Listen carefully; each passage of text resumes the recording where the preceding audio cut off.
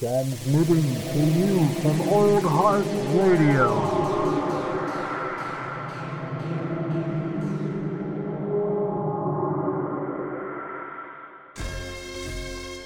Prepare to have your bones chilled and your hairs raised.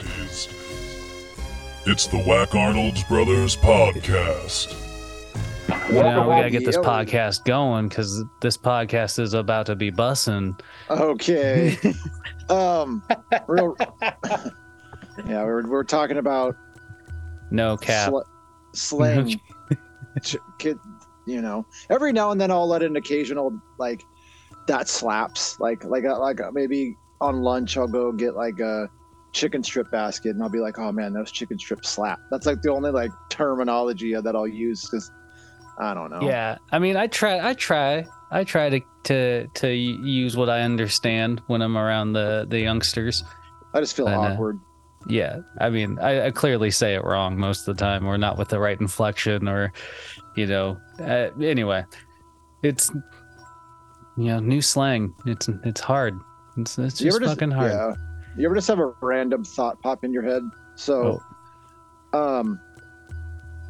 I know that when we record, like you typically will watch in the background, like the movie that we're reviewing. And I do that sometimes too, but every now and then I'll just pop on like an old wrestling pay-per-view. Nice. Right now I'm watching WCW Spring Stampede 1999. And it made me think, I remember when I was living in Missouri and I was a huge wrestling fan, and WCW Monday Nitro was like 3 hours. And this is like the peak Goldberg when he still had the streak going. And I remember going to Nitro and making this awesome handmade sign. I drew Goldberg. And Goldberg's standing in a body of water, and he has the Titanic above him, and he's breaking it in half. Iceberg Goldberg. I thought it was. I was like 11, and I was like, I thought it was super clever. I don't know why that just. Yeah, thought no, that's badass. Just breaking the Titanic. Yeah, I thought it was clever as shit. I also that night, Diamond Dallas Page came through the crowd, and being able to run over and pat him on the back, like at that age, that was like the coolest thing in the world. Like, yeah, dude. I went to school the next day, like, dude, I touched DDP last night. Dude, like he just like pretty much like a fucking superhero, Oh hell yeah. That's crazy. Yeah. I've never been to a live wrestling event. Yeah. Like, oh really? Yeah. But were you ever like super into it though? I wasn't like as like die hard into it. Like I was mostly into it through like you and Troy. Like okay. Troy was the big one. Yeah. But see, I went to. You just were never like die hard enough to go to like a show. Yeah. Well, I guess also. Well, my parents weren't really down with wrestling, so. Okay. Well, not only that, you'd have to go to Seattle. Like, I never went to a show in Washington. All the shows I went to when I was living in Missouri, and they would come to St. Louis or Kansas City all the time. So it's like I went to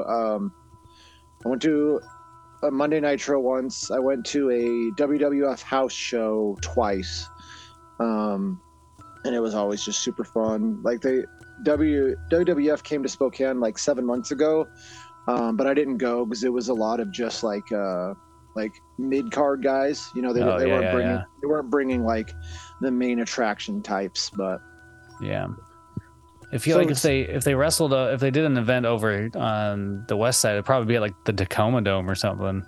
Yeah. So the last time, if I remember correctly, the last time they were over there was WrestleMania 19, and that was in the Tacoma Dome.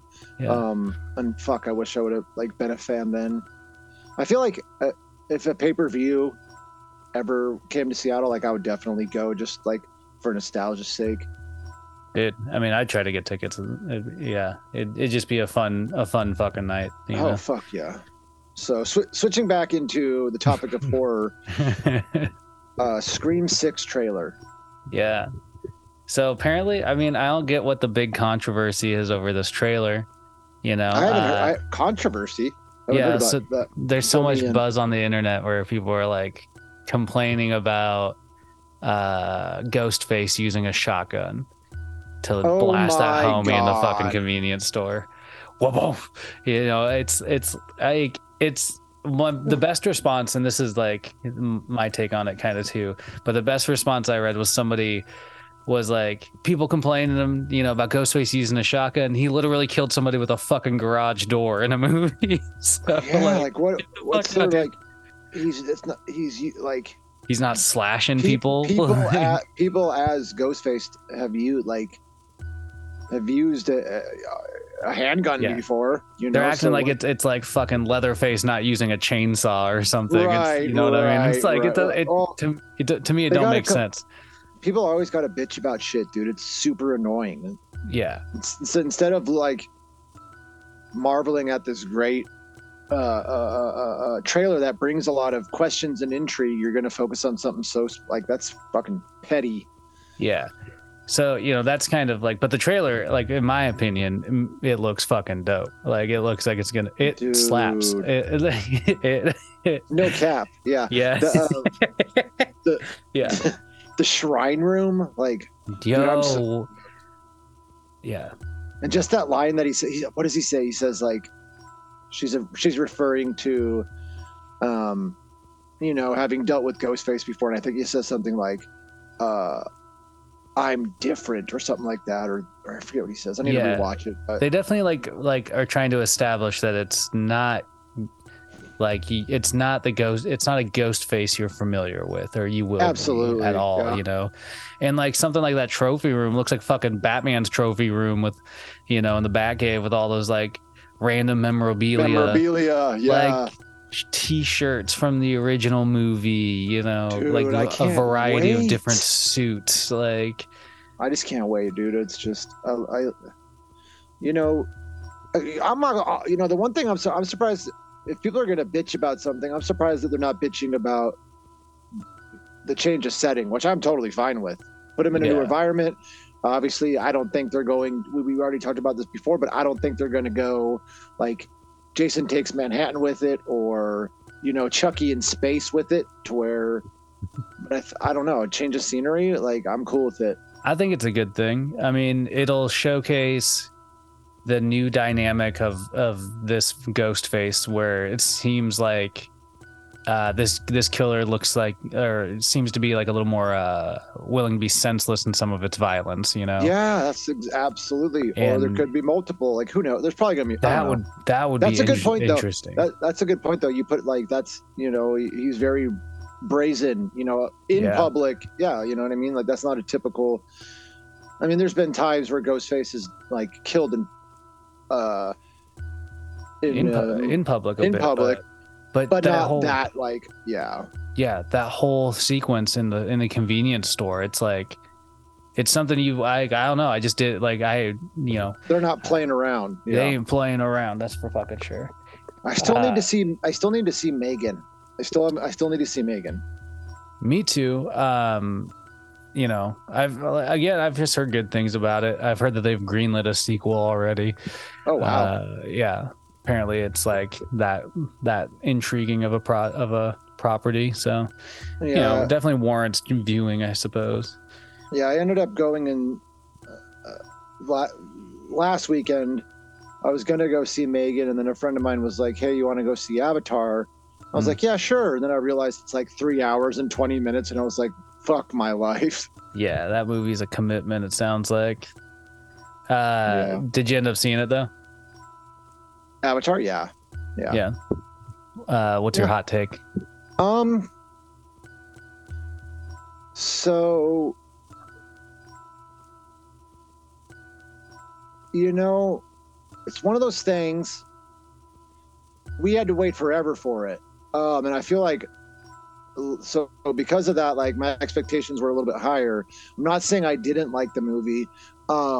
It's once again an absolutely gorgeous movie. Mm-hmm. And what James Cameron, and he's one of my favorite filmmakers of all time, and I honestly wish that he was doing something more with his time instead of sticking with this universe. It's a beautiful movie.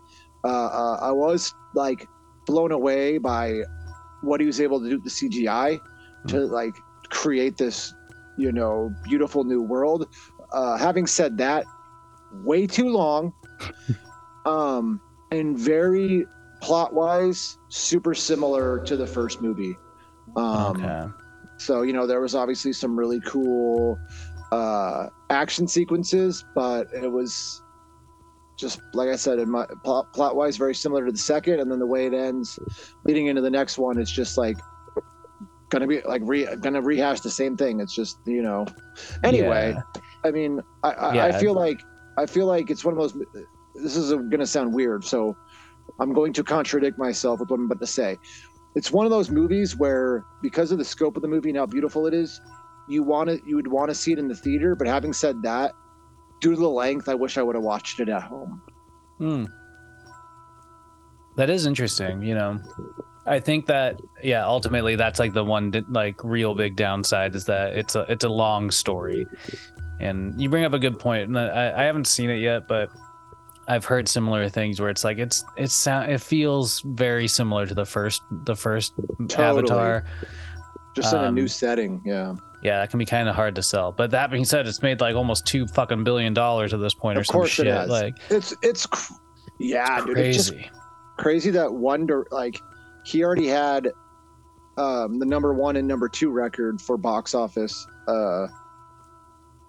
which is crazy. Yeah. I don't know how he does it, but once again, there's all these rumors about how he's going to make 3 of them, and then there's going to be 6 of them, and this, that, and the next. It's like, I want to see him do something else. I'd like to see him get back to maybe a little more sci-fi with a tinge of horror. Yeah. It is what it is. I mean, at this point, James Cameron can do anything he fucking wants. But it does seem strange that he's going to waste. I say waste, but he's going to use more of his time to just do these movies. So, But whatever. One of the takeaways from it was watching the trailer for the new Indiana Jones movie, and that actually looks pretty fucking good. And I think it's going to what's the word I'm looking for? I think it's going to like make up for Crystal Skull. Yeah. I hope so. That movie was such a letdown. It was. But yeah, it's still crazy to me. What were you gonna say? Oh, I can't wait for the new Indiana Jones. I'm a huge fan. So yeah, the last thing I'm gonna say before we move on is it's just still crazy to me that Han Solo, that Harrison Ford was able to land not only the role of Indiana Jones but also the role of Han Solo and be in 2 of the biggest trilogies of all time. It's crazy to me. Right? Just fucking right place, right time. I guess so. But yeah, we got another movie. A little different from the Indiana Jones franchise. Yeah, we got another movie we're talking about. What is the movie for this week, Jared? Is one of your picks? Yep, it's a movie titled The Convent. It came out. I think it first released on January 22nd, 2000. So it's a brand new, millennium baby. Okay. And I will say this, it didn't. In watching it, the film quality didn't remind it. I thought it made it look older than 2000 to me. Yeah. It feels like a mid 90s movie. Yeah, for sure. It was sort of strange. I kept sort of double checking. I was watching it and something would remind me, how, it stands out. It doesn't remind me of 2000. I check the date again. I'm it is. And anyway, it's an interesting one. And it does have, I'd say probably one of our go-to horror icons in it. Yeah.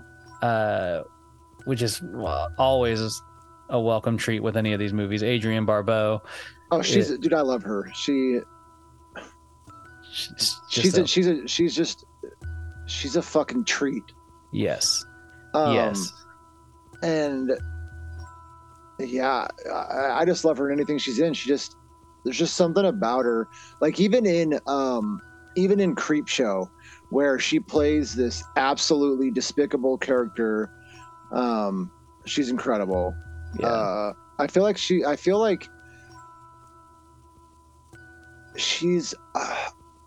underrated. Oh, for sure. I feel like she's underrated. For sure. She's like she's as badass as Sigourney Weaver, but just didn't ever have like a real like shining breakthrough moment. You know what I mean? Like I think she's just, I don't know. Yeah, it's like, you know, just kind of, if you're a horror fan, you know her name, but if you're not a horror fan, she's one of those actresses where you watch a movie and you're just like, I've seen her in something. I've seen her before. Yeah. You know?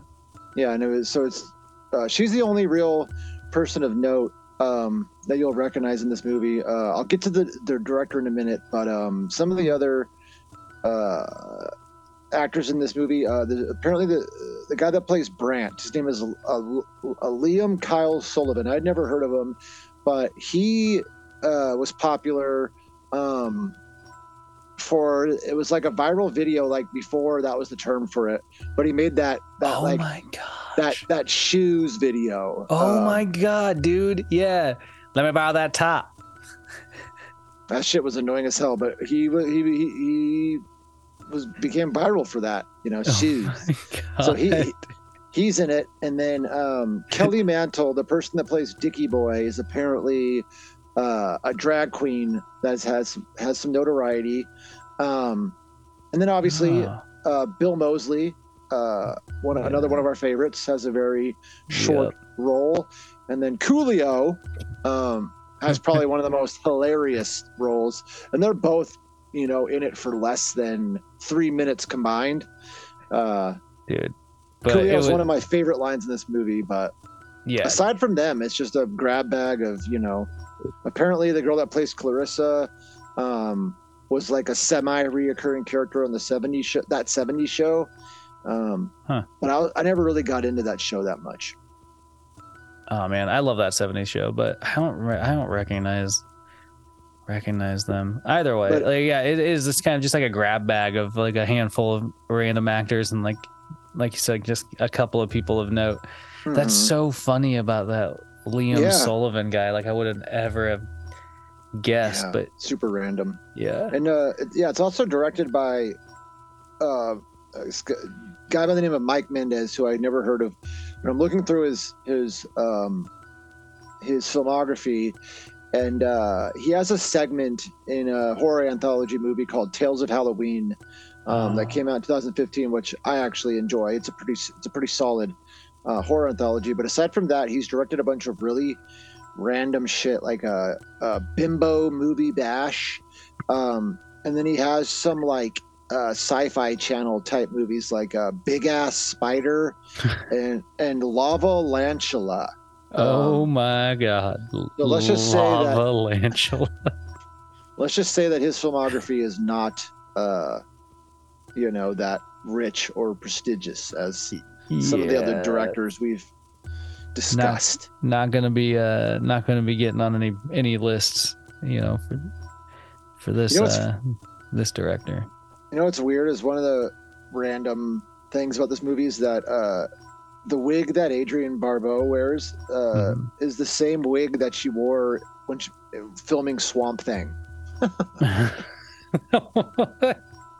That is so random.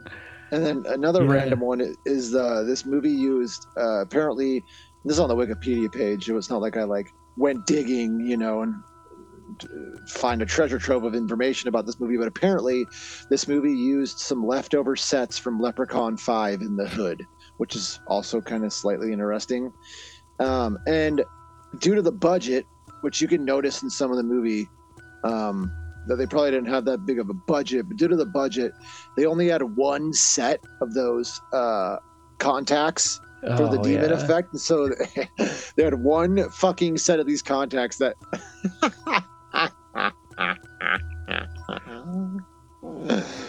did they just basically like they just had to pass them? Yeah. Jesus. Crazy to me to think. Yeah, that's nuts.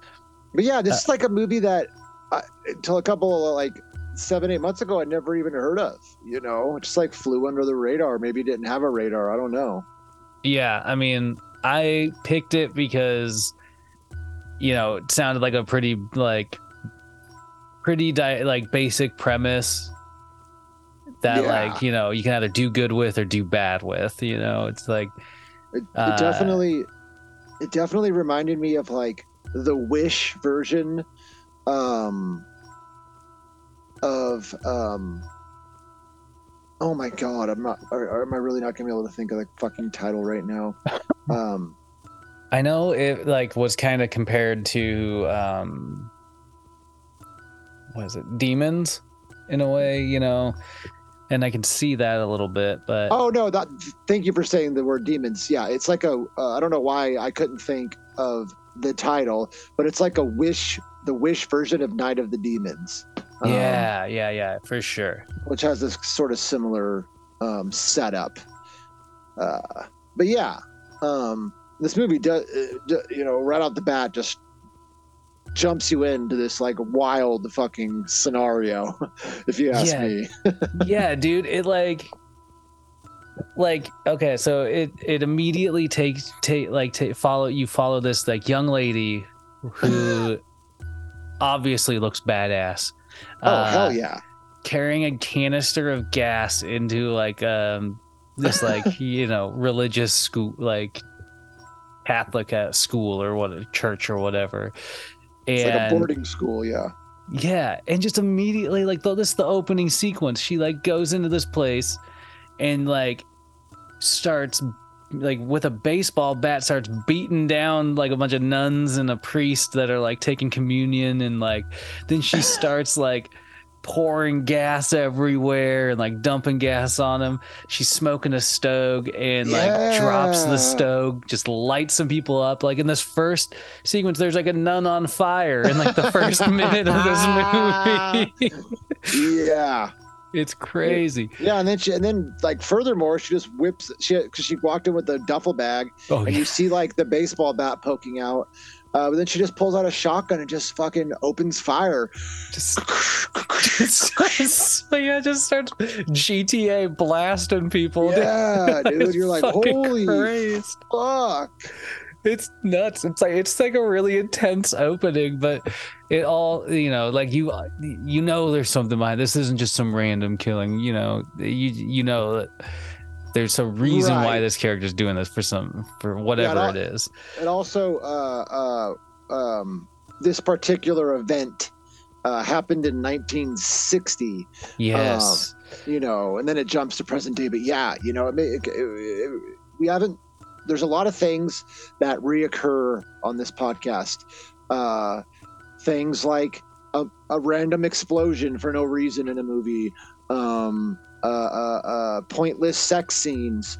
But one thing that hasn't happened too often is a massacre in a church or a massacre in a boarding school. The only one I can think of is that incredible sequence at the end of Evil Speak. Yes. Dude, that scene is so fucking amazing. Good.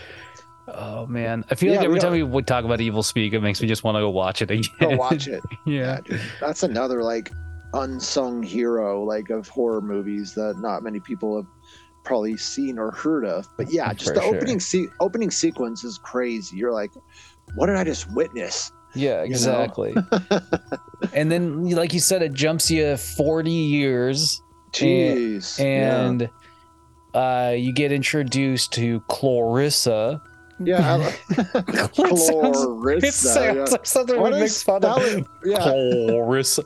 It makes me think of Wolzol. Yeah, Clarissa. Yeah, they spell it CLO instead of CL. Like Clarissa explains it all. Like, did they know somebody that spelled their name like that, and that's why they did it? I've never seen that before, and so it cracked me the fuck up. But yeah, she seems to be, you know, leading a sorority.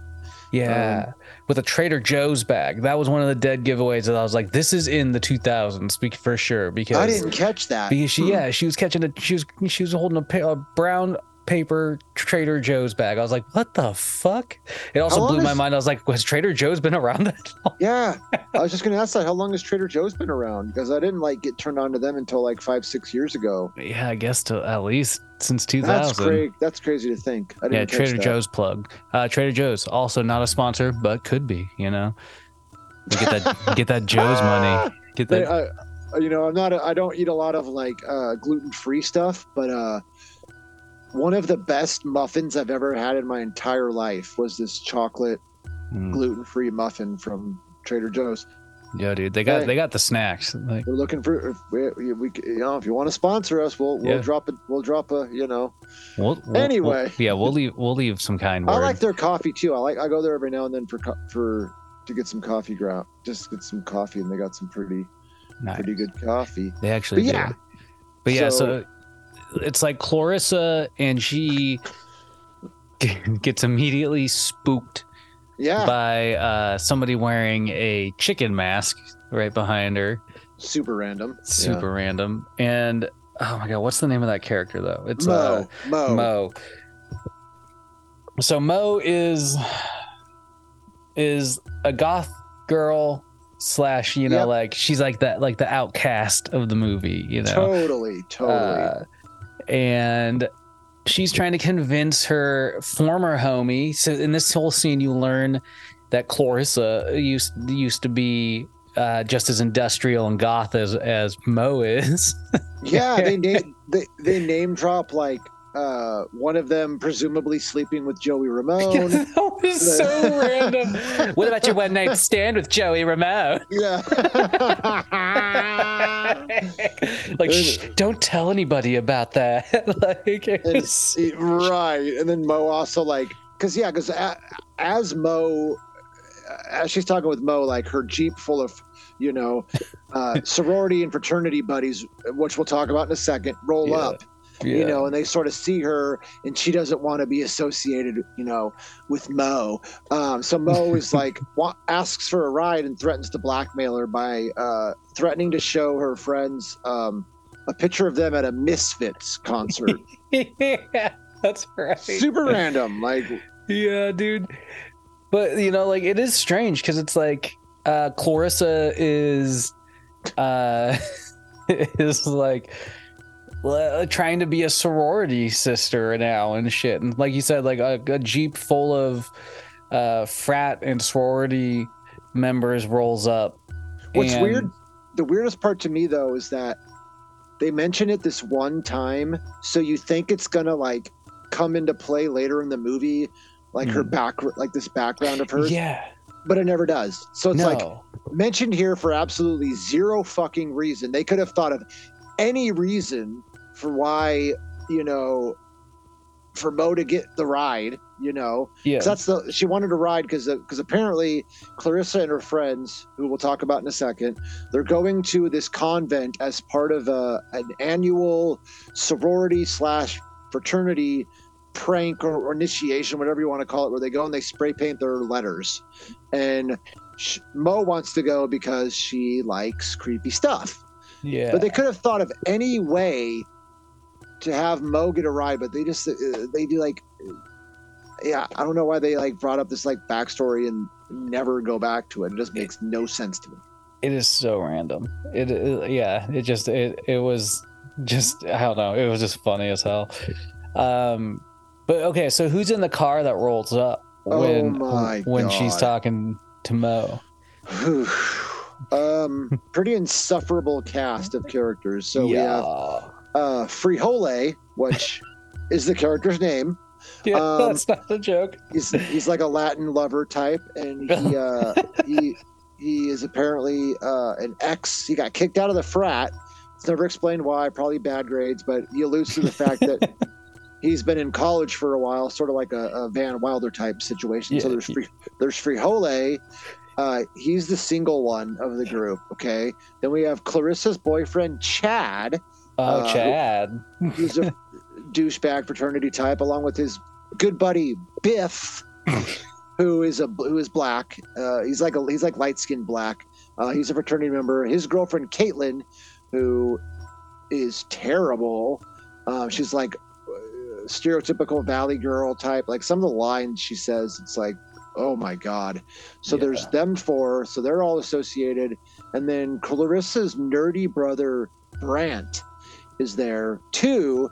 And we learn when they get to the convent that he's pledging to be a Lambda, and they're sort of, the joke's on him and he doesn't know it. Like he thinks that these guys are their friends and they're just picking on him. He's there to be the butt of their jokes type situation. Yeah, they're just straight using him. Like there's a line after when they get to the convent because so they.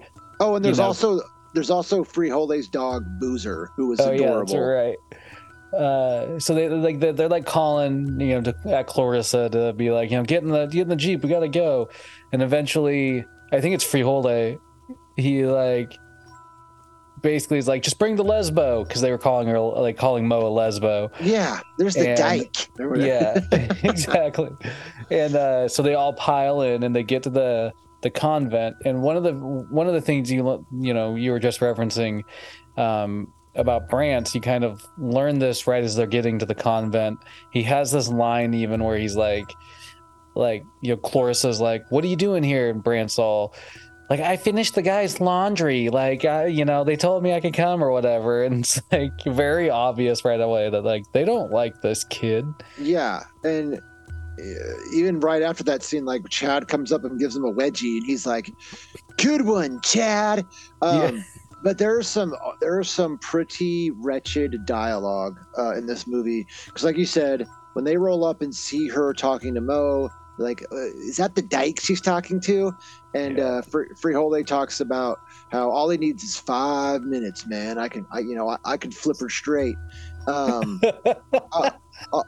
show you wannabes what it takes to be the Mac of UCC. But when they walk up, I forgot about that line. The Mac of UCC. Caitlin has this line where when they walk up and she goes, "Mo, what's that short for? Morticia?" Like, Caitlin is the most insufferable character of this group. Yeah. And not only that, but Frijole.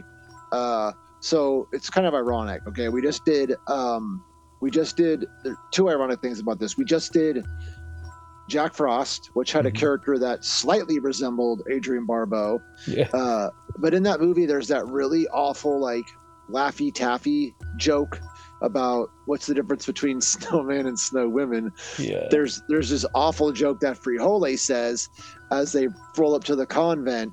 And he says, what kind of pussy does a priest get? None. Jesus. Terrible. This guy. Yeah, so they get there and real quick, we forgot that while they were on their way there, they sort of stop outside of this random house, and they talk about Christine, which is the name of the character from that intro scene, and how she's this crazy old lady that's basically a shut-in that lives in this house, and how she's the quote-unquote town legend, and they talk about the convent story, and they try to honk and sort of antagonize her essentially. Well, yeah, because like they're also, a couple of them are like, there's nobody that even lives in there, like it's all a fucking story. Right. But yeah, they honk. Frijole cat calls, and there's just a quick shot of her and her second story window. The light turns on, you see a shadow of her, and then the light turns off, and they like flee. So, yeah. But yeah, so we'll get back to what you're saying. They pull up at the convent. Well, and then they quickly realize that they got to bust down the doors, and this is another kind of dickish move where the frat guys make Brant try and smash the door down. Yeah, it's like I don't even know if it was like a door. It was like it just looked like an entrance that was like boarded over with wood. Yeah, it was. And they Yeah, well, and then I can't remember which of the frat guys is it that like he basically like tries to like shove Brant into the wall at one point. Yeah. And like there's this really dumb like line where it's like Brant's all like, no, let him do it, because Clarissa's like, knock it off, treat I'll my quit brother picking on like him. that. Yeah. And like they basically like, kind of jokingly ask Clarissa like, come on, just one more time, And I think this is the first time the word pussy comes up in the movie, which classic 2000s, somebody calls somebody else a pussy. Totally. But yeah, eventually they end up, they get in, obviously. They slam him into it a second time. So yeah, now they've entered. Yeah, and like when they're in there, like pretty quickly they stumble upon, it's pretty gross in there, cobwebs everywhere. The bulldog whimpers, Yeah, Boozer's cute dog. Cute. Boozer doesn't seem to like really agree with the environment, Mm-hmm. But they come across a gurney, and Mo takes the time to explain that's from the abortion.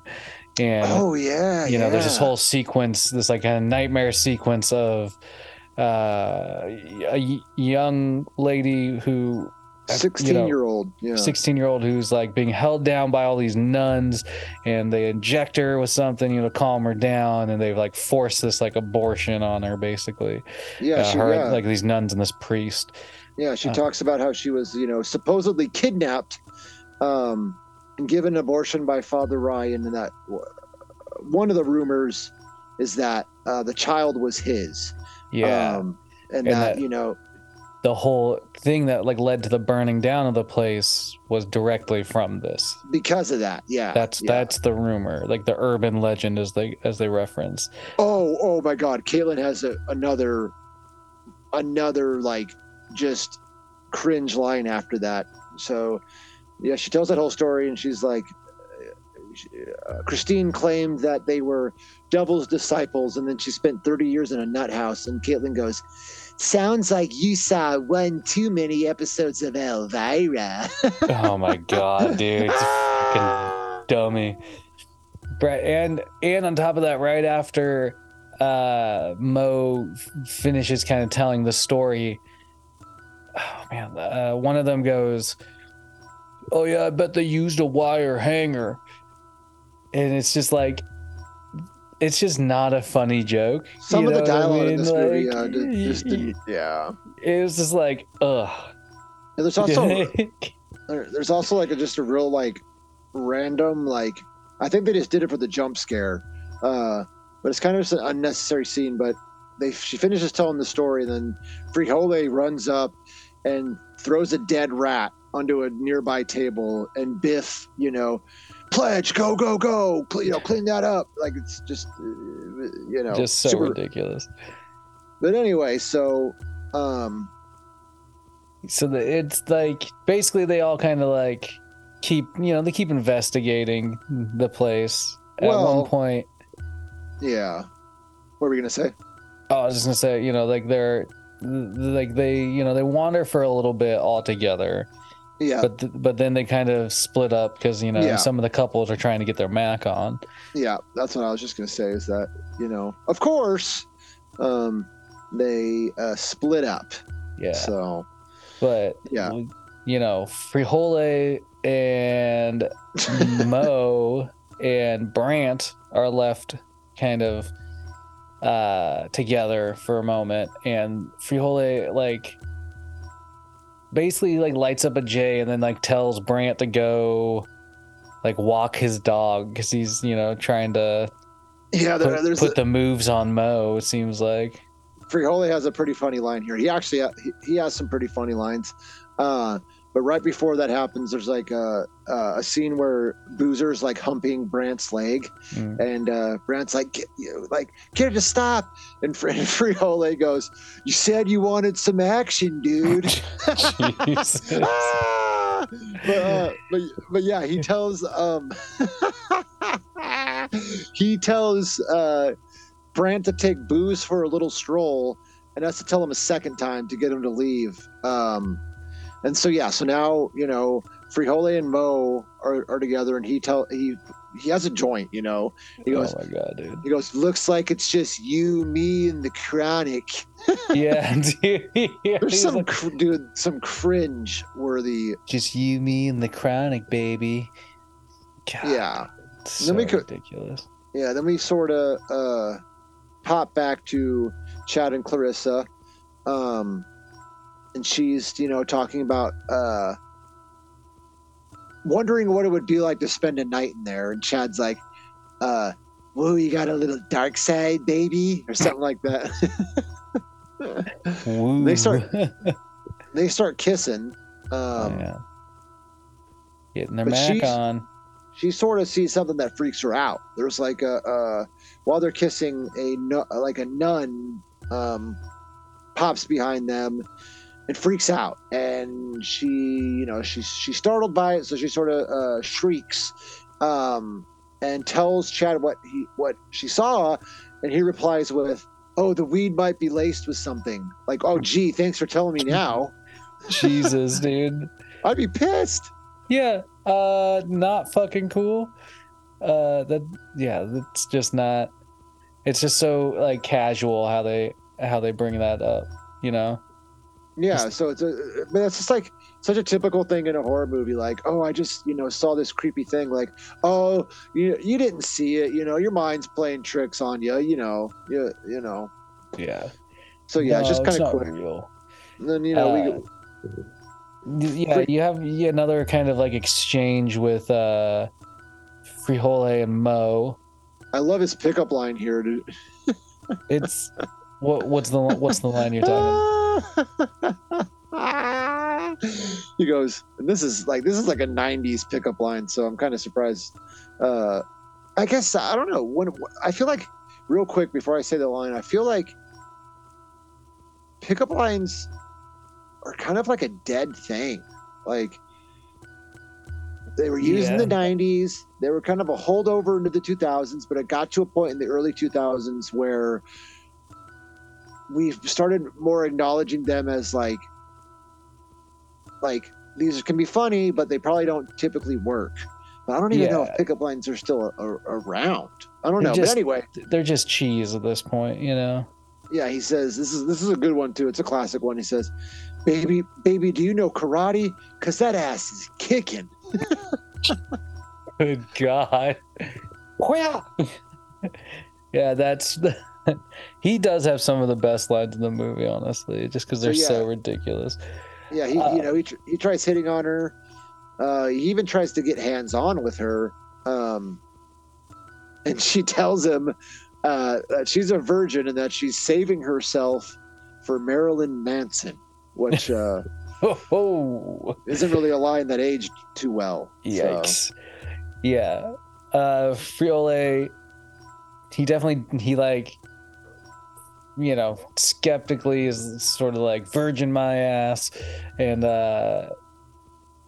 doesn't seem to believe her. Somehow you get to this point in this scene where, like, they're smoking more weed, and all of a sudden, like, the cops show up. Yeah, woo. Yeah, just like out of nowhere, poof, like they start shining lights inside. But like, there's also another weird thing that happens. Like, for somehow, like, I can't remember what the reasoning is, but Mo, like, begrudgingly gives Frijole her panties, like, in this scene. Okay, so the cop, they hear the cop siren, and you don't know who the cops are yet, so you just hear a voice, but the voice says, "You have 60 seconds to vacate the building with your hands above your head, or that's your ass." So Frijole like throws his baggie of weed, and Mo is like, "Hey, I'm on probation. Please, if they ask, don't tell them I was here." So she basically asks him to vouch for her, and tells him that she'll make it worth his while. And she tells him to meet me back here for an hour. But he says, "I'll tell you what, you give me your panties and it's all good." so yeah, she gives him his panties and accuses him of watching 16 Candles on repeat. Yeah, that's right. That was a lot. Like you got 16 candles 18,000 times or something like that. So yeah, so we pop outside, and the two police members are out there, and the group minus Mo. She's not with them. And this is where we see we got Officer Ray. Officer Ray and Officer Starkey. Starkey. Yeah. And Starkey's played by Coolio. Oh man, which is just so over the top. He's got some great lines in this movie. But yeah, so Officer Ray, who is Bill Moseley's character, sort of, said basically, we see this every year. There's always a group of you kids that comes, and does this every year, but you always get caught. And essentially, long story short, tells them, cuts them a break. If we see you here again, we're going to take you downtown, but you guys need to get out of here. And, but there's a hilarious, like, Coolio finds he finds a J on behind Frijole's ear. Dude, oh my god, dude, it's so ridiculous. It's so hilarious what he says. It's so hilarious. So so first off, he questions him. He's like, "What's this? What is this? What is this?" And Frijole sort of tries to downplay it, and he goes, "Oh, so now you're lying to me, white boy? Let me kill him, Ray. Let me kill him, Ray." But further than that, he grabs for his gun. He's like, "Let me kill him, Ray." And Ray cools him down, but then he has this even better line. And it's just so hilarious in the context of, Coolio is obviously this rapper who, smoked marijuana. But he has this line where he goes, "You know how I feel about the youth destroying their lives with this marijuana substance."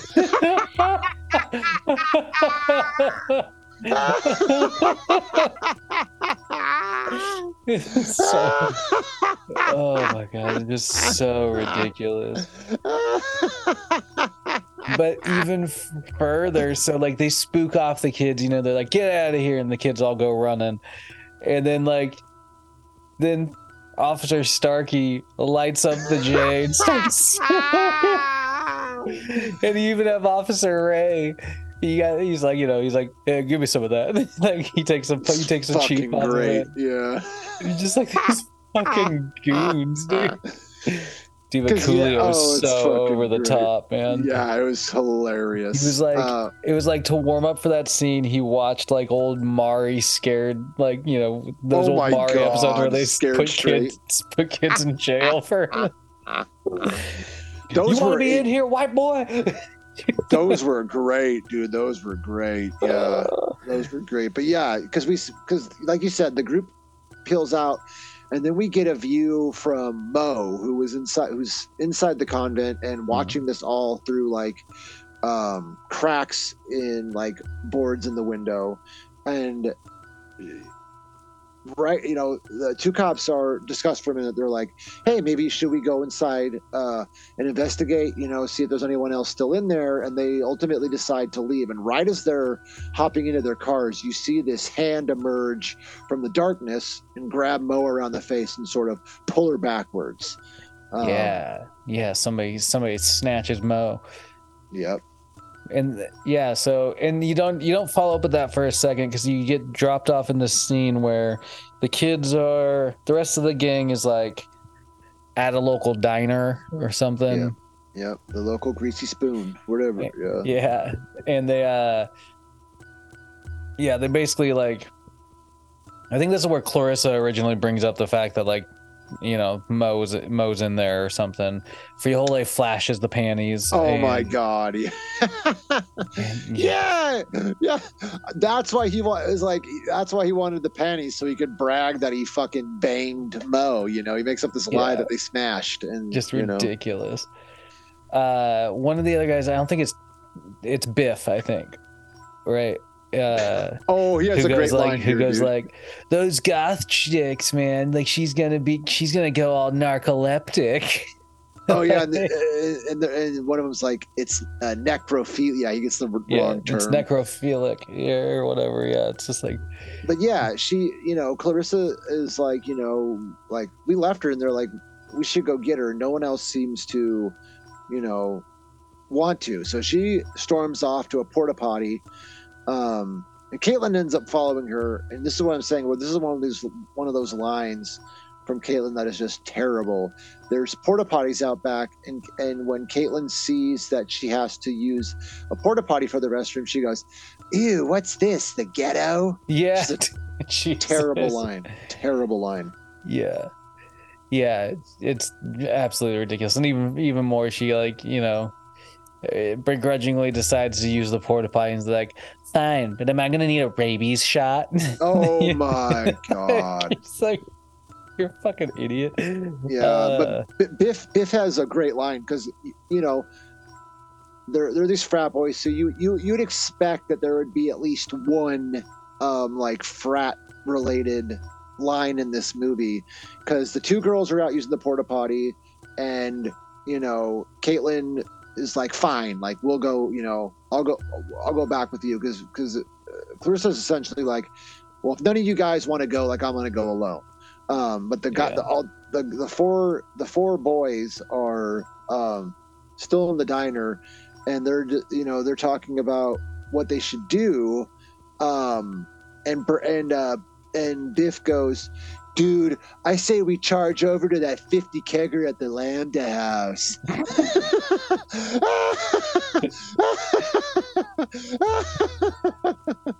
Biff has just got beer on his mind, man.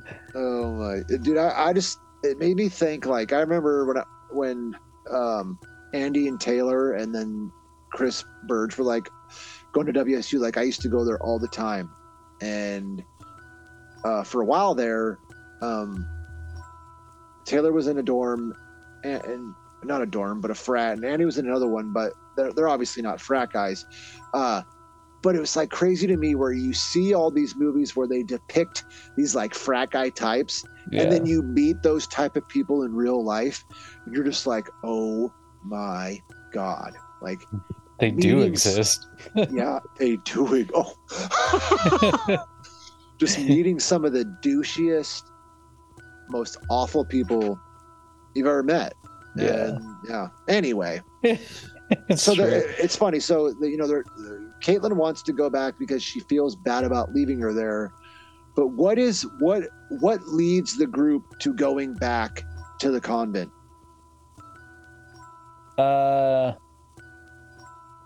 I guess I'm missing it. Frijole tells the group that he ditched his stash there. Oh my god, that was the reason. You're right. Like, fucking Christ.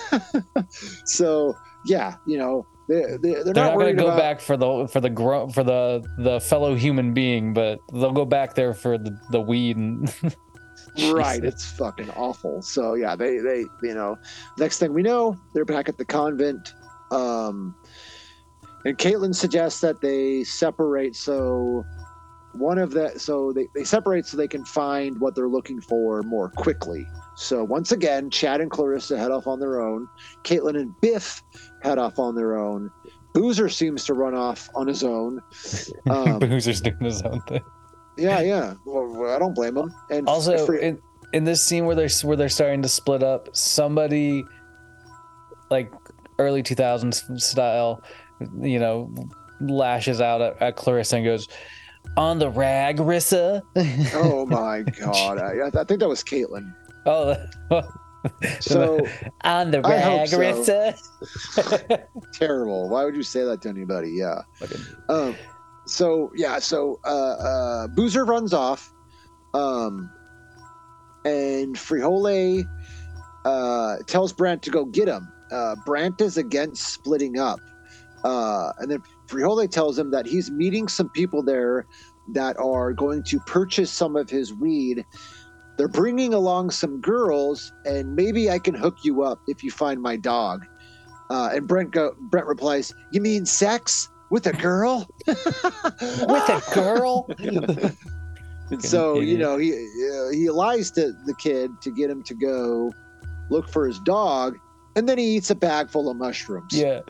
He gets everybody to go look for all these people, and he goes like, I'll be busy shrooming, motherfuckers.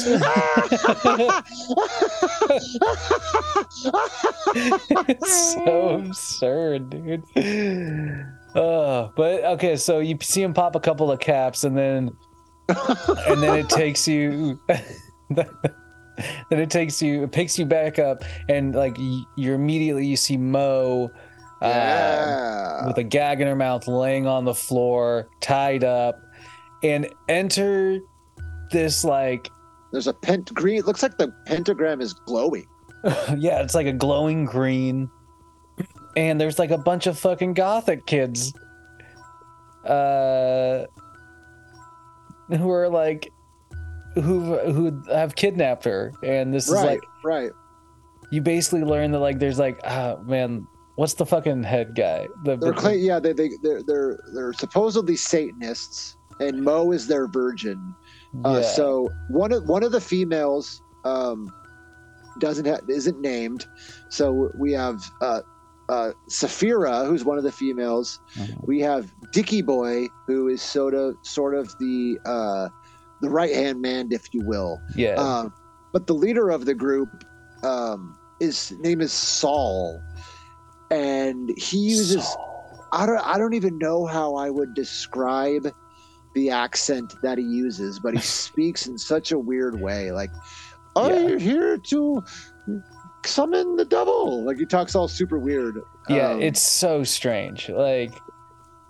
I couldn't make heads or tails of it either, but you're right. He's like my father Lucifer. Oh, there we go. You know, but you kind of get the feeling that they're sort of, you know, posers, if you will, because there's one, you know, Mo sits up and calls them posers, and Saul goes, "Silence, infidel."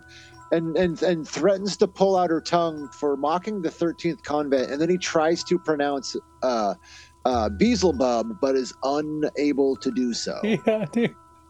But what's so great is like Mo fires back at his ass, and it's like, "You're not the son of the devil or whatever. You work at fucking Dairy Queen." Yeah, you work at. So you know what's funny is they originally like apparently in that scene. She originally said Dairy Queen, but when they were in post-production, they switched it to Dairy Cream to avoid any interesting potential. Yeah. You work at Dairy Cream. Yeah, just like you served me and my cousin there like last week. Liar. Yeah. And like, you know, like it's just so strange that these other three human beings are like listening to this one individual, because like this dude just sounds like a fucking nerd in cosplay. Absolutely. And he's like, you know, like the dagger of despair needs to be plunged through her heart or whatever the fuck. And like he hands the dagger to Saphira to do like the evil, you know, do the murderous act. You know, he can't get his hands dirty. That's what it seems like. It's even funnier later when there's like a similar scene. But he answered the dagger of despair and tells her to plunge it into thine virginal heart. So Saphira starts doing this chant. I didn't catch all of it, but part of it was like, master of the underworld, possess her hands to be hands of the devil or something like that. But she does. Dude. She plunges that knife straight into fucking Mo's, you know, chest. Yeah, causes a bit of a reaction, I'd say. Yeah, not the reaction, not what they were aiming for, you could say. No, it's crazy. Like, so like she gets stabbed in the chest, then there's like some like violent shaking, and all of a sudden you see like, sorry, keep saying what you're saying. Sorry, I apologize. You see like all these boards and stuff like flying up against like the windows and the doorways, you know, boarding them in basically. Yep. And yeah, then, there's even like a shot of a door that was knocked off its hinges that seems to, float up and slam back into place. So yeah, there's something going on. yeah, it's wild. And not Clarissa, Mo, like all of a sudden has like, I don't know, like glowing bright blue Veins, like, and stuff that are popping out, like, and like immediately basically just like gets up, and you can tell she's demonized, and she starts like taking the knife and just slashing at everybody in the room, causing everybody to start sort of like panic and run. She cuts out somebody's tongue. Yeah, so first she jumps up and she knocks Saphira down, like she like hits her and knocks her down, and then turns and proceeds to brutally stab the other one to death. Like she stabs her like 15 times in a row, like it's quick, because it's like stabs her like 15, 16 times, and then bites her tongue off and spits it to the ground. And during that time, Dickie Boy and Saul are able to escape through a nearby door, and Saphira ends up getting up too, but she doesn't seem to make it very far. No, she gets like into this other room. It's pretty great. And like basically like there's like, I don't know, like a water, like a shower head of some sort, that she discovers in this room, and it starts pouring down blood on her. Just covering gushing. her with blood. And then it switches and starts pouring down like a clear liquid, scalding hot water. Yeah, like I was like, it has to be like boiling water or something, and this causes her basically to like fucking like perish / turn into a demon herself. Yeah, and they do this thing with, if they like happen, they do this thing each time someone turns into a demon, where it's these super shaky, like quick sort of disorienting shots where it's like, it's just like, but that'd be I just thought it was a cool scene, because she makes it into this other room. You see this dark figure running about. All this shit starts slamming off the wall, falling off the wall, and then, she just gets drenched in fucking blood and then scalding hot water. Like, damn, dude, it's crazy. It was pretty cool. Yeah, but then kind of coming off of that, so now there's two demons running around. You kind of follow back up with Chad and Clarissa, and they're scoping out this hallway. They're not,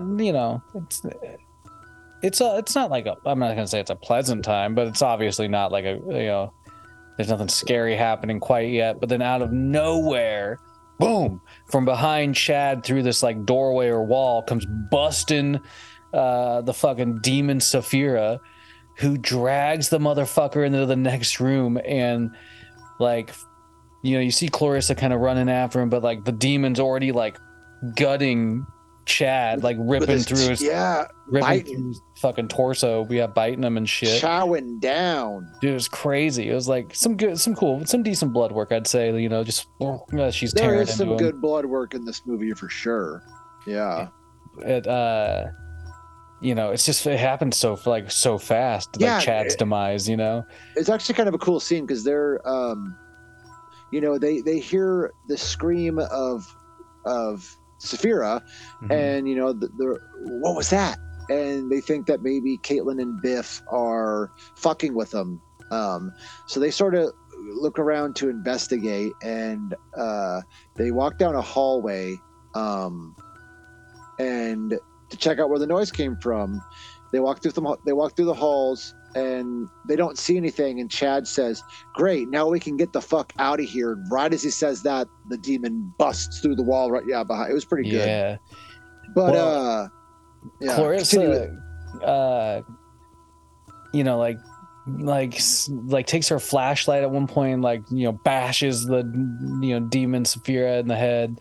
But then like also, and I love this, like it was like there were some very strong like Evil Dead-esque vibes in this movie. Totally. And this was one of them where she like runs up and she just jams the fucking flashlight through the back of through the demon's face, like mouth, and like shoves it out of the back of her head.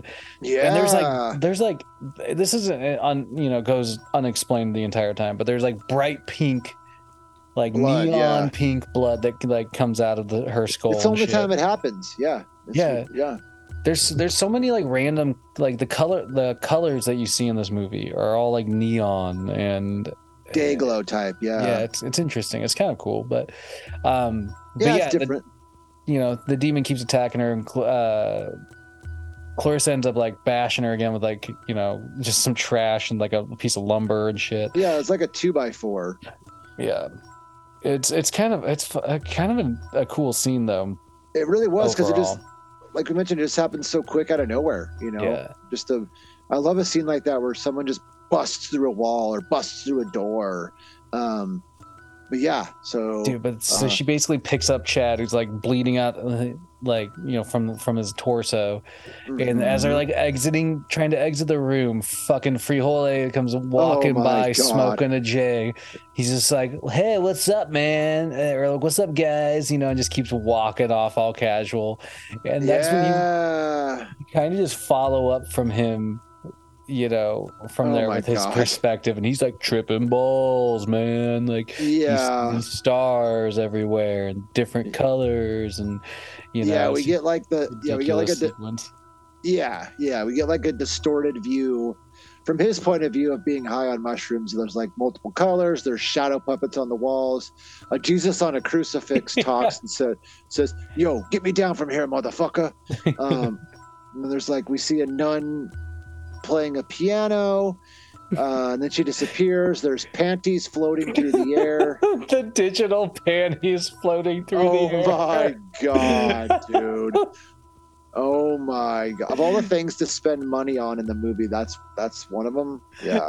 There's also this weird sound effect that happens one other time in the movie, but it's like this weird like laughing, like it's like yeah. I don't know what it was. I don't know what it was. I have no idea either. But you know, he's seeing all this shit, and then Mo appears, and oh my god, dude, she's obviously in demon form, but he's tripping.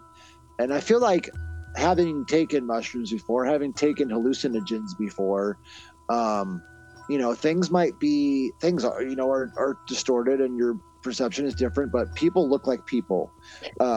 Yeah, dude, she has like glowing eyes and like fucked up fangs and shit, and you're like, I don't care if you're tripping balls, man. You'd know that ain't right.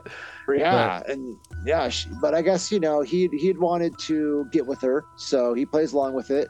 You know, she gets pretty hands-on with him, shoves him against the wall, starts kissing him on the chest, unbuttoning his shirt. She unbuckles his belt and starts giving him head. Oh my god, dude, it's so ridiculous. And he's still, I have to mention, this whole time he's still smoking a joint. Like, he hasn't stopped smoking a joint. He's still smoking a joint. And he even has a super douchey line, which is probably something a frat boy would say in this situation, but she starts giving him head, and he goes, "Oh yeah, do what you gotta do." Oh god, dude. Yeah, oh my god, dude. You know, he's enjoying this good little suck job, and then it just turns, and you know, she noshes down on it, sending blood spraying like a geyser everywhere, blood up in his face, up in his hair. It's crazed. Turning him into a zombie, dude. So yeah, another one of those like shaky head moments where like, and it's fucking the blood spray is just it was intense. Great. It was great. Just yeah. I fucking love it. Give me 1 second. I gotta pull some out of the oven.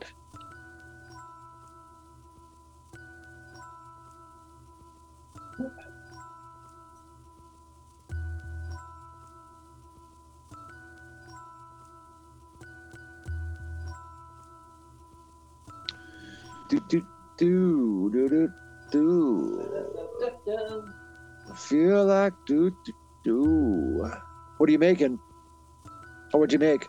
Oh, just a little casserole, nothing special. Ooh. Yeah. What kind of casserole? It's Hey, like Bowie. it's like tortilla, like corn tortillas and beans and some meat and cheese. Basically, make I guess like an enchilada casserole. I like a good tater tot casserole. Oh, dude, tater tot casseroles are the best. But But anyway, that sounds good. I'm gonna when we're done, I'm gonna go get some grubbins. grub. But yeah, so we follow up. We follow up next with Brant, who is looking for Boozer.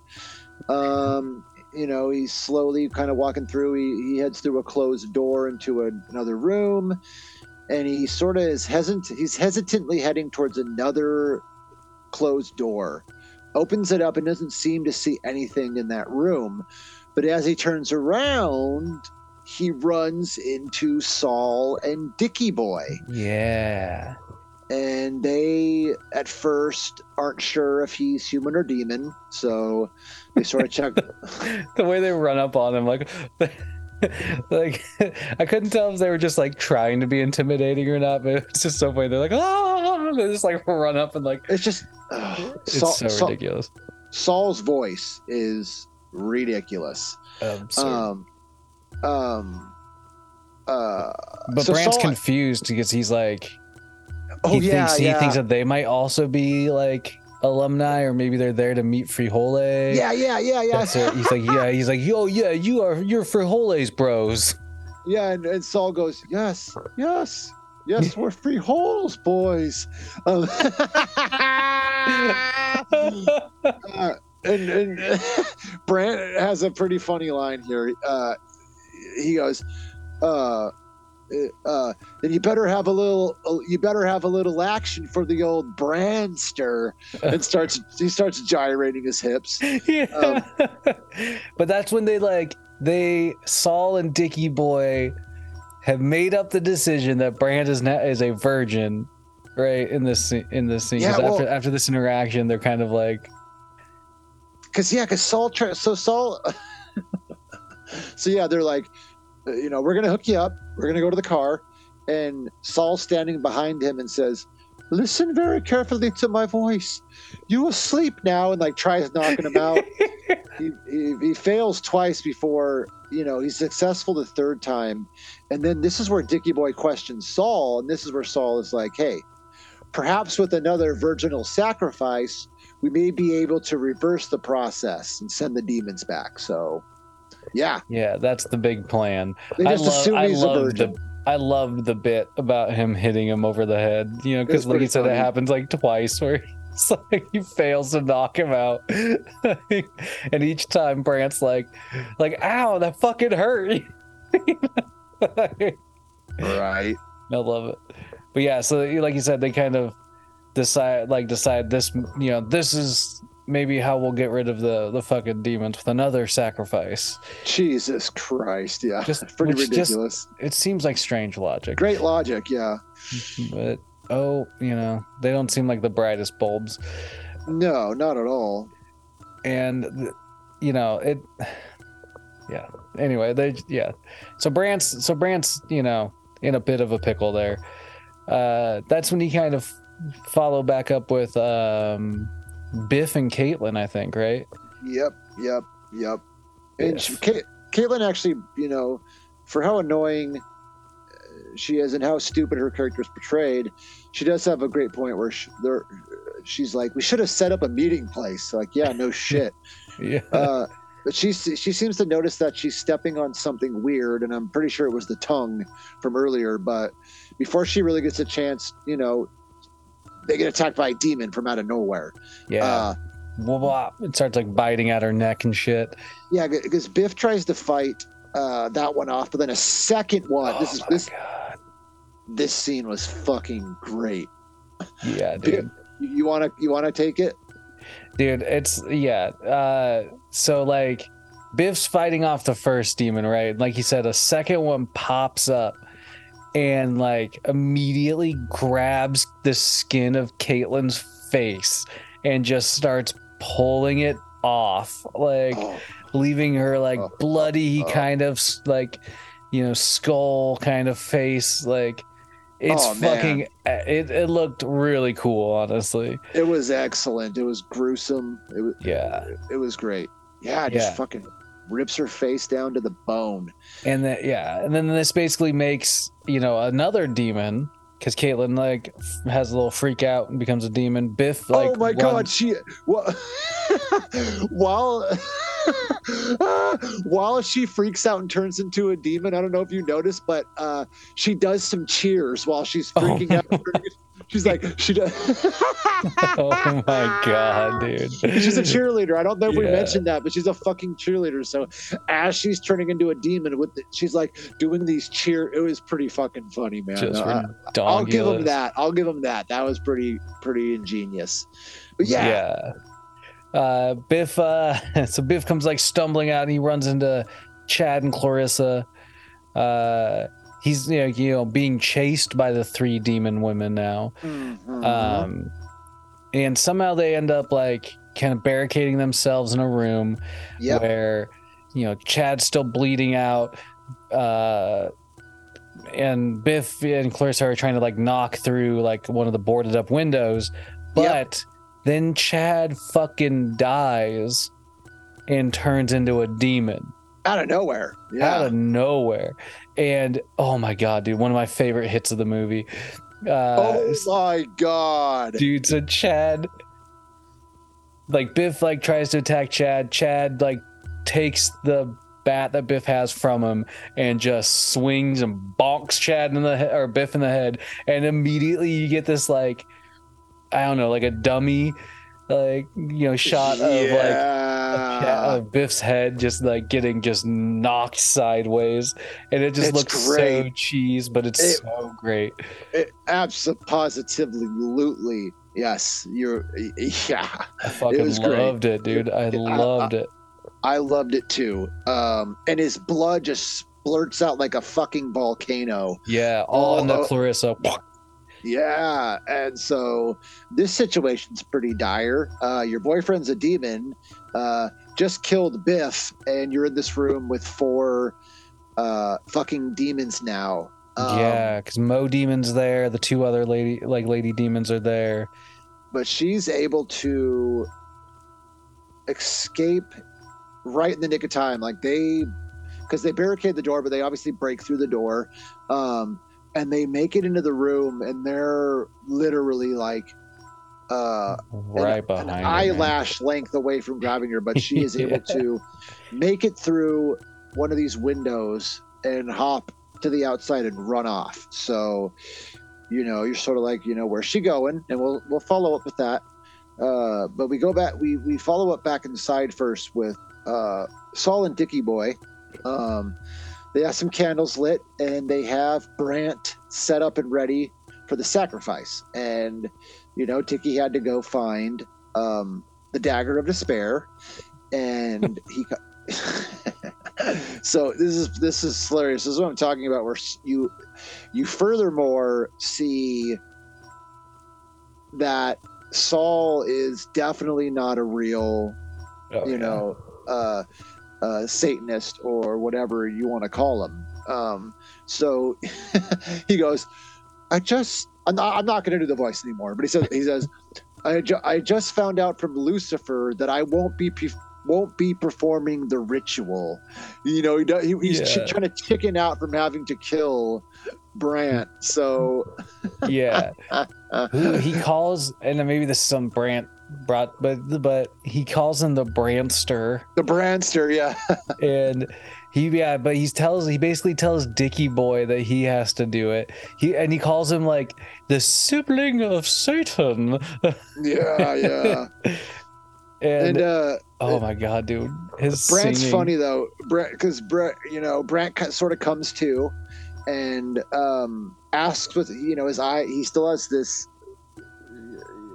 I think it was a scarf that they wrap around his eyes. Yeah.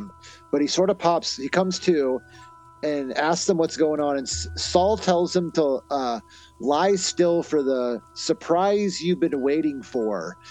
And Brant thinks that he's talking about getting laid, so he sort of puts his arms behind his head in that like comfortable layback position. Yeah. You know, and then Saul starts with this chant. It's like part of it is in Latin, part of it's in English. Like he'll chat a bunch of unintelligible stuff, and then rise. And if you were Brant, like you would think something fishy's going on. And well, yeah, because by one point in part of the chat or the part of the chant, like Saul sings it to the tune of like a fucking Christmas song. I cannot remember which one it was, but it was like a regular ass Christmas song, like he sings the tune to. Huh. And it was like even in that moment, you could tell Dickie Boy was sort of like, but you know, in the end, he convinces Dickie Boy to take the swing, and he tries to stab Brant, but Brant like rolls out of the way at the last moment. Yeah, he like lifts the thing over his eyes, like you said, last second, and rolls out of the way, and just, you know, he yeah, he you know, he got lucky. He gets up and runs off, and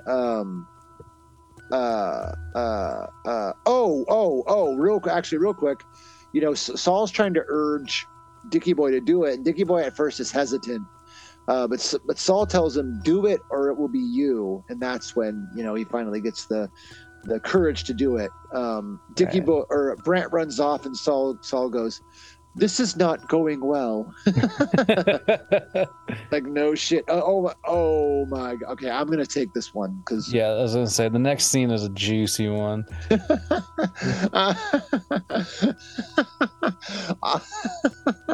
So we see Clarissa, who's covered in blood. You know, covered in blood essentially from head to toe, and it gets worse and worse as the movie goes on. But she runs up to Coolio, who has, you know, like a big gulp or whatever in his hand and a bag of food. She runs up and startles him. He drops his food, whips out his gun. Before she can even really have a chance to say anything, he has two absolutely fucking hilarious lines here. So he pulls out his gun and says, I cast you out, demon bitch. And she runs off. He fires off 3 shots. Pow, pow, pow. She gets farther away, and he goes, away with you, damn creatures of the night.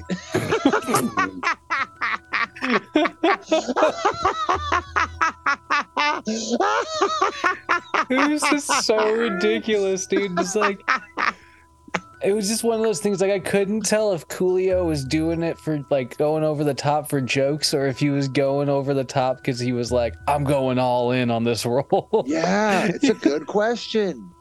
I cast you out, demon bitch. Demon bitch. It's fucking incredible. Oh my God, my two favorite lines of dialogue from the whole movie. Absolutely incredible. It's so great. But where does Clarissa end up going? So she runs off and like runs to the house that they were pulled over at in the like near the beginning, which is Christine's house. Yeah, it's Christine's house, but you know, she like is kind of understandably like, you know, desperate but also sort of hesitant, it seems like, you know. Yeah. You know, and you also just have some shots of like, you know, in between like the shots of like Clarissa getting to the house, you have some shots of basically like the demons suiting up. Oh, right? yeah. like Mo Demon starts handing out all these articles of clothing to the other demons, and they all dress up like nuns and a priest, and yeah, you know. So yeah, it's fucking wild. I don't know much. I know they're called habits, but that's right. Sister Act 2, back in the habit. Oh my God! But I don't know what the terminology is for the big like headpiece that she was wearing, because it wasn't like the typical like pointed hat, but it was this big sort of white frilly thing. Yeah. I don't know the terminology from that, but yeah, so they're suited up and ready to go. Yeah. And then you kind of follow back up with Clarissa. Yeah, because she was about to leave because she didn't get an answer. But the door starts creaking open, and then we cut to the scene that you just talked about. The demons are suited up. We go back to Clarissa, who enters, and she makes her way into Christine's living room, where Christina's sitting on the couch with a loaded shotgun. Yeah, I've had a like pump action Winchester staring at your chest. You don't believe me? Take a step forward. Yeah, and long story short, and Adrienne Barbeau isn't in this movie very long, but she has just some great dialogue here. Like, she's really good at playing a sort of character that is really snappy and witty and kind of rude. Yeah, no nonsense, man. No nonsense. That's a perfect way to put it. She just don't take any shit, man. No. Yeah, she don't play. And that's basically it. Like in this scene, Clarissa's like, "Oh, we need your help and shit," and she's just like, "Great. Every fucking 5 years or so, some dumbass kids go to the fucking convent and try and start some shit." Yes. Yeah. Save your sob story for someone who gives a rat's ass. She says at one point. Yeah. She seems to want nothing to do with it. She's like, "I'm tired of cleaning up everyone's mess." But it's when Christine brings up her brother. When Clarissa brings up her brother, that Christine suddenly becomes more interested in the situation, especially when she finds out that he's a virgin. Yeah. The line is like, they fucking love virgins, the goddamn demons. And then we get the real story of what happened all those years ago. She sort of talks about we get like flashbacks of all this with one of the nuns one day coming across the little girl in a garden. Turns out she was a demon. The demons spread. But what's ridiculous to me is she talks about how, like, where she enters the story, where she was a runaway. They took her in. She'd only been there for a few weeks. She was 8 months pregnant. And you see the shot of, once again, like, the nuns in demon form. But if you saw them like that, you would flee first second. But it goes through this whole where they continue to be at the boarding school with these nuns that very clearly look like demons. Yeah, dude, like they're full demon, like what we're seeing in Present, like fucked up, like bright, like their veins are just like bright, and like their skin looks like it's deteriorating, like they got fangs sticking out of their fucking mouths, and all these kids are just like, oh, they're kind of weird today. Yeah, they're acting weird. Yeah, Jesus Christ. But like, there's this whole sequence where like in the classroom sequence was ridiculous. Like, one of the nuns walks up to the board and writes "Hail Satan" on the chalkboard, and then like you see another one start like Catholic nuns are like pretty notorious for wrapping your knuckles with a ruler. Fuck. But you see one of the demon nuns just smashing the fuck out of somebody's hands. Another one's like paddling a girl. Then you see another demon with like an even bigger paddle with like nails sticking out of it. And he's like, Jesus, dude. Like, what the fuck? There's also a funny scene in that flashback where she's talking about how the demons spread from nun to nun, and it shows like one getting drowned, one getting killed with an axe. Then you see one where a nun is getting dragged behind the back of a motorcycle. Yeah, dude. He's like going down the sidewalk, dragging this other. It's like, what the fuck? Wow, it's pretty good. Just crazed, absolutely crazed. But yeah, and then you like learn that like Christine's baby one night was starting to come, and so this is when the demons basically take her and put her on this gurney, and they're like going to make a sacrifice out of it. Yeah. Fucking crazy. They were going to use the baby because baby, she talks about how baby blood is more powerful than a virgin's, and that his body was going to be the new host for their leader, the son of the devil. Yeah, they were gonna use him for their antichrist, which is pretty fucking gnarly. And that's why she went in and massacred them, and rightfully so. Clarissa, there's this. I don't know if they thought this line was like going to be funny, but this joke kind of was a miss for me. But Clarissa asked if the baby lived, and Christine's like, "Yeah, he's a civil engineer up in Peoria." And I thought that was funny because I was just like, so he survived this crazy ordeal, and now you don't talk to him much, and he lives like away from you, doing something else. I was like, that's got to be a weird life that person's lived. So absolutely. But she tells Clarissa that the point of this whole story is that if they get their hands on another virgin, they can finally complete their ceremony. Yeah. Which also, is all bad. Super strange thing about this scene, Adrienne Barbeau's character Christine is like telling all this story, and when you get like shots of her smoking her stove or whatever, in the background behind her, she is sitting in front of a Confederate flag, which is... I didn't notice that. Yeah, it was like super weird. I was like, why did they add that to the set? Like... Yeah, for real though. That is super, super random. But anyway, so, you know, this kind of, you end up kind of like picking back up at the house. Real quick, there's one more real cringe line here. After Christine says, you know, if they get their hands on another virgin, they can finally complete their little ceremony. And Clarissa goes, "My brother's going to be the new Antichrist. Mom's going to be pissed." Get out of here, you boof. Awful. But yeah, we go back. Mom's going to be pissed. Awful. So... yeah, we cut back to the convent, and Brant is being chased by the demons. Yeah. And once again comes across Saul and Dickie Boy, who still intend to carry through with their sacrifice. Yeah. And Saul is reading the passage as Brant and Dickie Boy are sort of struggling, and the demons end up busting their way into the room. So they run out into the hallway, and Saul says, "The time is now. Give me the dagger."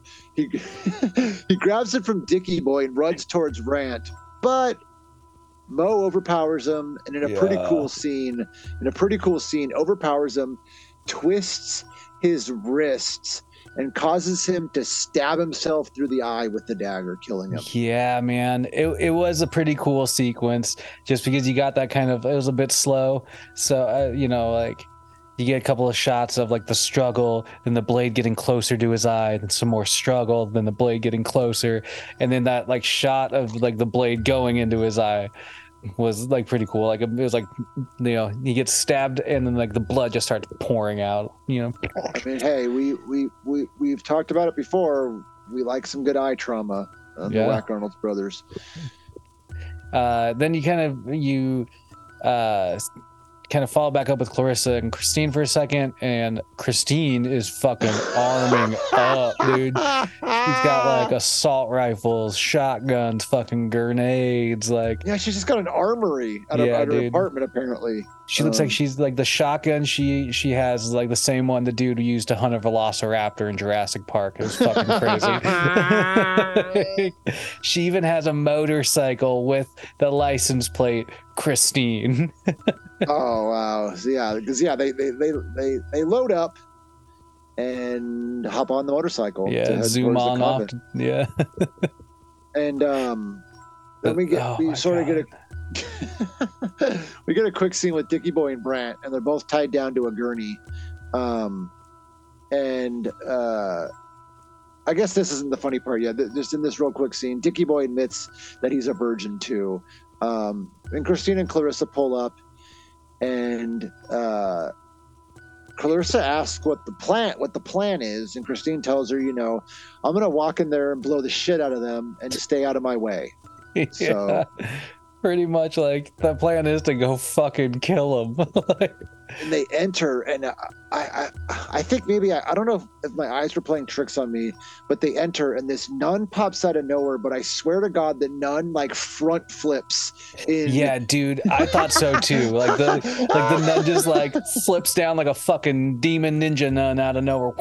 But Christine immediately blasts the nun in the chest with a shotgun.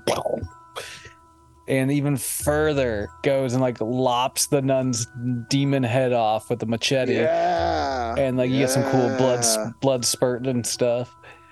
Yep, because Clarissa was like, how do we kill these things? And then that happens.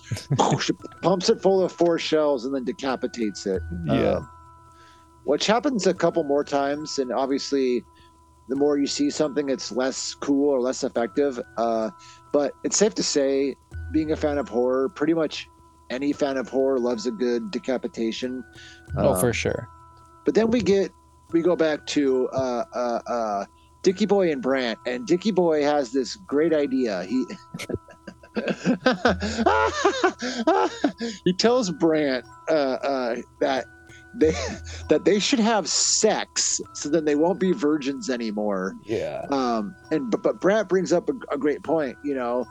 I mean that is it's not a bad idea, but if we're not virgins, then they'll just kill us. And Dickie goes, "Well, Brant, I'd still like to try." He just wants to get laid before he dies, man. That's all. You can't blame the guy. No, you can't not blame at the all, guy. man. But what's funny about this whole sequence is like Dickie Boy gets one of his hands free, and instead of using it to like untie some knots or like work on something like that, he like starts like petting and caressing Brant, and he's like, "Come on," like it was great, bro. You can get us free right now if you just fucking concentrate. Right, but no, he wants to smash before. Yeah. I get it. But yeah, we go back to Clarissa and Christine, and they kill it. It's like quick succession, just like mow down all of these. And what's funny to me is Clarissa said, "I've never used a gun before," but she seems to be handling that rifle pretty damn good. Yeah, dude, she's got an assault rifle. She's just mowing people. No, it's not even an assault. It's like a fucking AK-47. Yeah, I'm pretty sure it is. And she's just blasting homies. But they have a pretty good plan, actually. Of they use a belt. Christine uses a belt to tie them together at the waist, so they're back to back. So they can spin around in a circle and say one of them has demons approaching, but they need to reload. They can just spin around so the other one can open fire. So they just literally lay waste to a shitload. I was like, where did all these extra extra demons come from? That's what I was thinking. I was like, damn, dude, they just killed like the whole crew, but no, there's more, it seems like. But yeah, you're right. Like they just keep kind of going back and forth. You get some pretty awesome shots. I love the red blood. Like, I don't know. I'm a sucker for like that kind of like bright red blood, like Argento, like Argento, or Dawn of the Dead. Dawn of the Dead has like some of my favorite like looking blood. Even though Tom Savini's on record being like, I wish we could go back. We could have done that differently. I think it looks great. The blood looks great, but it instantly makes me think of Argento. But yeah, Dawn of the Dead for sure. But yeah, I've heard him say that too. Yeah, dude. I don't know what he's talking about. I love the way it looks too. Me too. But you get some of that. You get Christine at one point, like point blank blasts the demon's head off with the shotgun, leaving like a pulpy, bloody stump. Yeah. And then furthermore, they make their way into another room, and nun that was hot on their trail, she kills it by repeatedly smashing its head with the door and just fucking crushing its head. It was pretty good. Yeah, dude, it was fucking epic.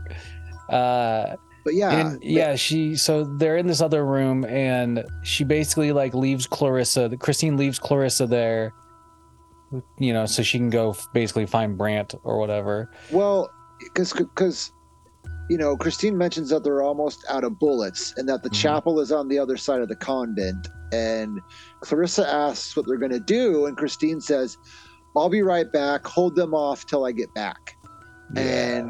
And we cut back to Dickie Boy and Brant again. And Dickie Boy is still trying to get it in. I'll be very gentle, he says. And they are able to get on their feet, but they're still tied up. They try to, hobble away, but they fall to the ground right as Mo enters the room. And that things are about to reach that level of despair here. But we go back to Christine, who heads outside, tries to start her motorcycle to no avail, and then she says an absolutely ridiculous prayer. Did you write it? Did you write it down? No, I didn't. Did you? Yeah. It is ridiculous, though. Okay, so Our Father, who art in heaven, hallowed be thy name. Please start this fucking bike or we're all going to bite the big one. And then it starts up. So yeah, she bite the big one. She starts the bike up and we see that Clarissa's in the room by herself, out of ammo, as two nuns approach her, and she goes, I know karate, but read it stupid. But Christine enters, and I don't know how she made herself into this room, but she somehow makes her way into this room on the motorcycle. Yeah. Beheads both nuns. Clarissa hops on the bike, and they're clearly, they just take off. They go tearing down the hallways on the bike. Like, you know how hard it'd be to maneuver that sucker in that like dilapidated convent? It's crazy. Right. So so I'm going to speak a little in a second about the motorcycle, but real quick, we see in the chapel it's ceremony time, and Mo is lifting up the dagger to strike down, and this scene is absolutely hilarious. Okay, so Christine and Clarissa enter, and you see one of them like shoot a hole in the door with the shotgun, and then they bash him through the bike, and they fucking crash and fall. And what I think, this is just what I personally think, is that they didn't intend for that to happen. No. But they either didn't A, have the budget, or B, have the time to put up another door and reshoot that shot, because they leave it in there. They bash through the door on the bike and in a very hilarious fashion crash and slam to the ground. I don't think that was intentional.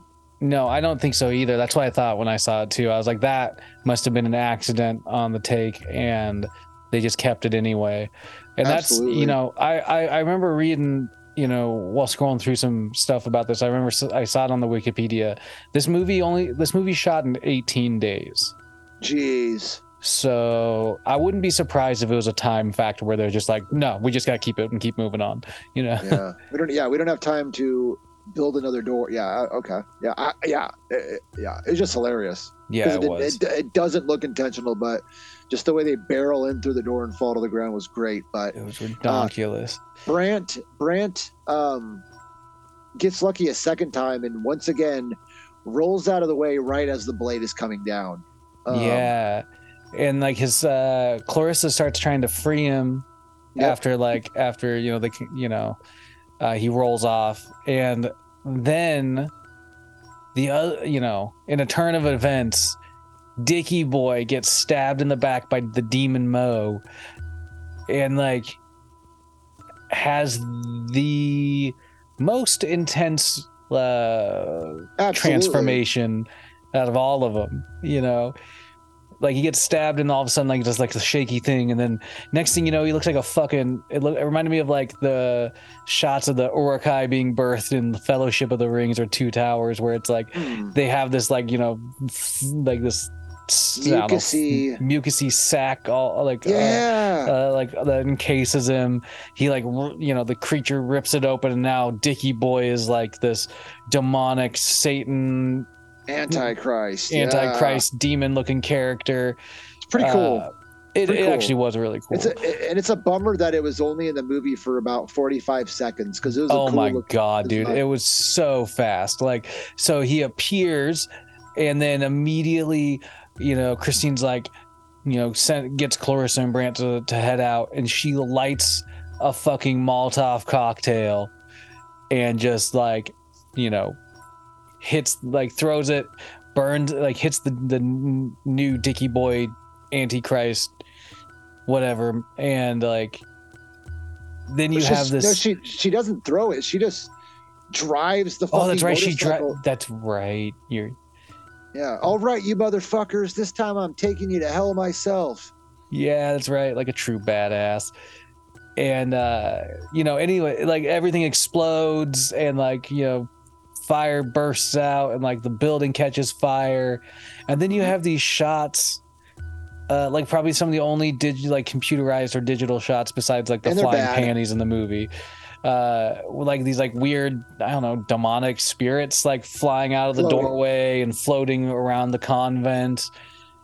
It was bad effects. It was bad. And then we talked about the budget before, but this next scene, and it's just a real quick thing, but this next scene, they're further led me to believe that they must not have had a very big budget, because you go to the outside of the convent now and it's daytime, and it looks like a piece of printer paper that is taped on the building that says, "This building has been condemned." Like, really? That's what they came up with? That's the big warning, man. Like, it looks like they literally made it in Word, and then it was hilarious. Like, why even do that at all? So ridiculous. But yeah, so they exit, covered in blood from head to toe. Clarissa's got a stogie hanging out of her mouth. Yeah, she's super cool all of a sudden, smoking a cigarette. Yeah. And they make their way outside, and Boozer runs up, whimpering. Yeah. Gives Brant some dog kisses, and they hop in the Jeep and leave. Yeah, they're sitting in the Jeep, and one of the last lines in this whole movie is, basically them going, "You want to get some breakfast? Yeah, you want to go to Denny's?" Oh, that's right. Yeah. Denny's shout out at the end of the fucking movie. Oh, that's weird to me. It's like, why were they afraid to use Dairy Queen but weren't afraid to use Denny's? It's interesting. That's a good point. That's my burning question. But so we presumably sometime later, we follow up with Clarissa, who is in her sorority room, and you see some scar, like a scar on her forehead and a scar on her chin. She's really edgy. She's smoking a cigarette indoors, drinking some whiskey, and it's either like a nurse or maybe it was the sorority house mother. Yeah. But sort of like, "This should help you sleep tonight. I can't imagine what you've been through, but hey, bright side is you're going to get a 4.0 this semester. Ha ha." Oh my god, dude. Yeah. All your friends died, but you're going to get a 4.0. Fucking off, dude. That's crazy. All right, I'm gonna pass you the ball so you can lead us out with the fucking like cliffhanger twist ending. Oh my god, dude, I love it. So Clarissa, like you just explained, is sitting in her dorm, and Boozer is there with her. And after the house mother leaves, Boozer kind of gets up and is sitting, kind of looking at Clarissa, and then all of a sudden his eyes start glowing green. Boozer the dog's eyes start glowing bright green, and then he jumps and rips into Clarissa's throat, spurting blood. Clarissa's screaming, "Ah!" And then it just goes to the credits. Yeah, because Boozer just stands up on his hind legs and starts emitting this weird growl. It was great. It was just great. It was crazy. It was one of those things where part of you maybe should have saw it coming, But when it Fair. happens, you're just like, oh my god, Yeah, dude. like, oh word, They dude. went there. It was great. Yeah, it was so ridiculous. This movie was just so over It's the fun. top. It's a fun one. It's a fun definitely movie. a fun one. Yeah. I was just Definitely- yeah. It's dated by just one listen to some of the dialogue and That's mostly it. The thing that really dates it is actually the dialogue, which is kind of interesting. absolutely. But I mean, either way, though, I still had a hell of a fun time with this one. Yeah. You know, everything from like some of the way the coloration of things like the blood in the movie, as well as even sometimes the funky neon stuff was kind of cool. Yeah, I liked the setting in the convent itself. Obviously, Adrienne Barbeau was a huge plus. Yeah, I just, you know, it's a solid pick. Do you what would you give this movie, David? I would give it. Oh man, I would give it like a solid 6.8. I cast you out, demon bitch. Out of 10. out of 10. Yeah. What about you? I would give it. I enjoyed it so much. I would give it a 7. I would give it a 7 glowing-eyed boozers to the neck out of 10. Yeah, that's fair. Yeah, man. Because it was like I said, it was just a fun movie. It's a pretty standard concept in a lot of ways, you know.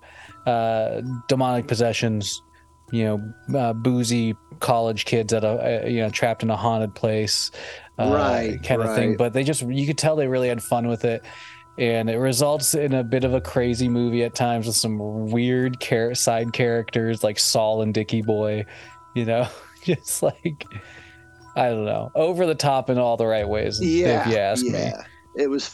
It's fun. Yeah. But geez, yeah, that's so in terms of our lineup here, does that mean we still have another pick from you on the way? Yeah, for episode 77? Yeah. And then we'll, then from there, we'll figure something out. But yeah. Hell yeah. Well, yeah, I mean, damn, dude. Like we're churning and burning. I saw that bowl that I kind of I think we should do the original Troll movie sometime soon. Okay. Because, we've got episode 100 down the road here, and we have some ideas in mind for that one, I'd say. But I saw that the original Troll was on Amazon. That's a fun movie too. Yeah, and so that might be kind of a fun one to consider doing coming up here also. Okay. We got some ideas coming. That's for sure. Damn it, now that you mentioned that, I don't know why I can't think of it now, but I was I saw something that jumped out at me the other day that was like a no-brainer. I'm trying to remember what the fuck it was. But every now and then we spot them, you'll just be cruising around. You'll be like, oh yeah, why haven't we talked about that one yet? Right. I think what's funny to me is just I don't want to talk about it too much because if we end up doing a Troll episode, I think it's still funny how the movie Troll was, it's a solid movie, but the Troll 2 has absolutely dick all to do with the original. The foreign couple that directed Troll 2 thought instead of having a title of their own that it would draw more interest to the name if the name was connected to another franchise. So that's why they called it Troll 2. That's crazy. But once again, as anyone will point out, there's not a single troll in Troll 2. They're goblins. So it's just bizarre. It's great. But the first Troll is a lot of fun. It's a lot of fun. Yeah. It's a solid movie. It's directed by John Carl Buchler, who Friday the 13th Part 7, Cellar Dweller. So yeah. Ooh, so yeah, we'll keep recording them. You keep listening to them, and we'll be here for your Whack Arnold Brothers needs, really. Yes, we will. Well, I guess we'll wrap up episode 76, and we'll see y'all on 77.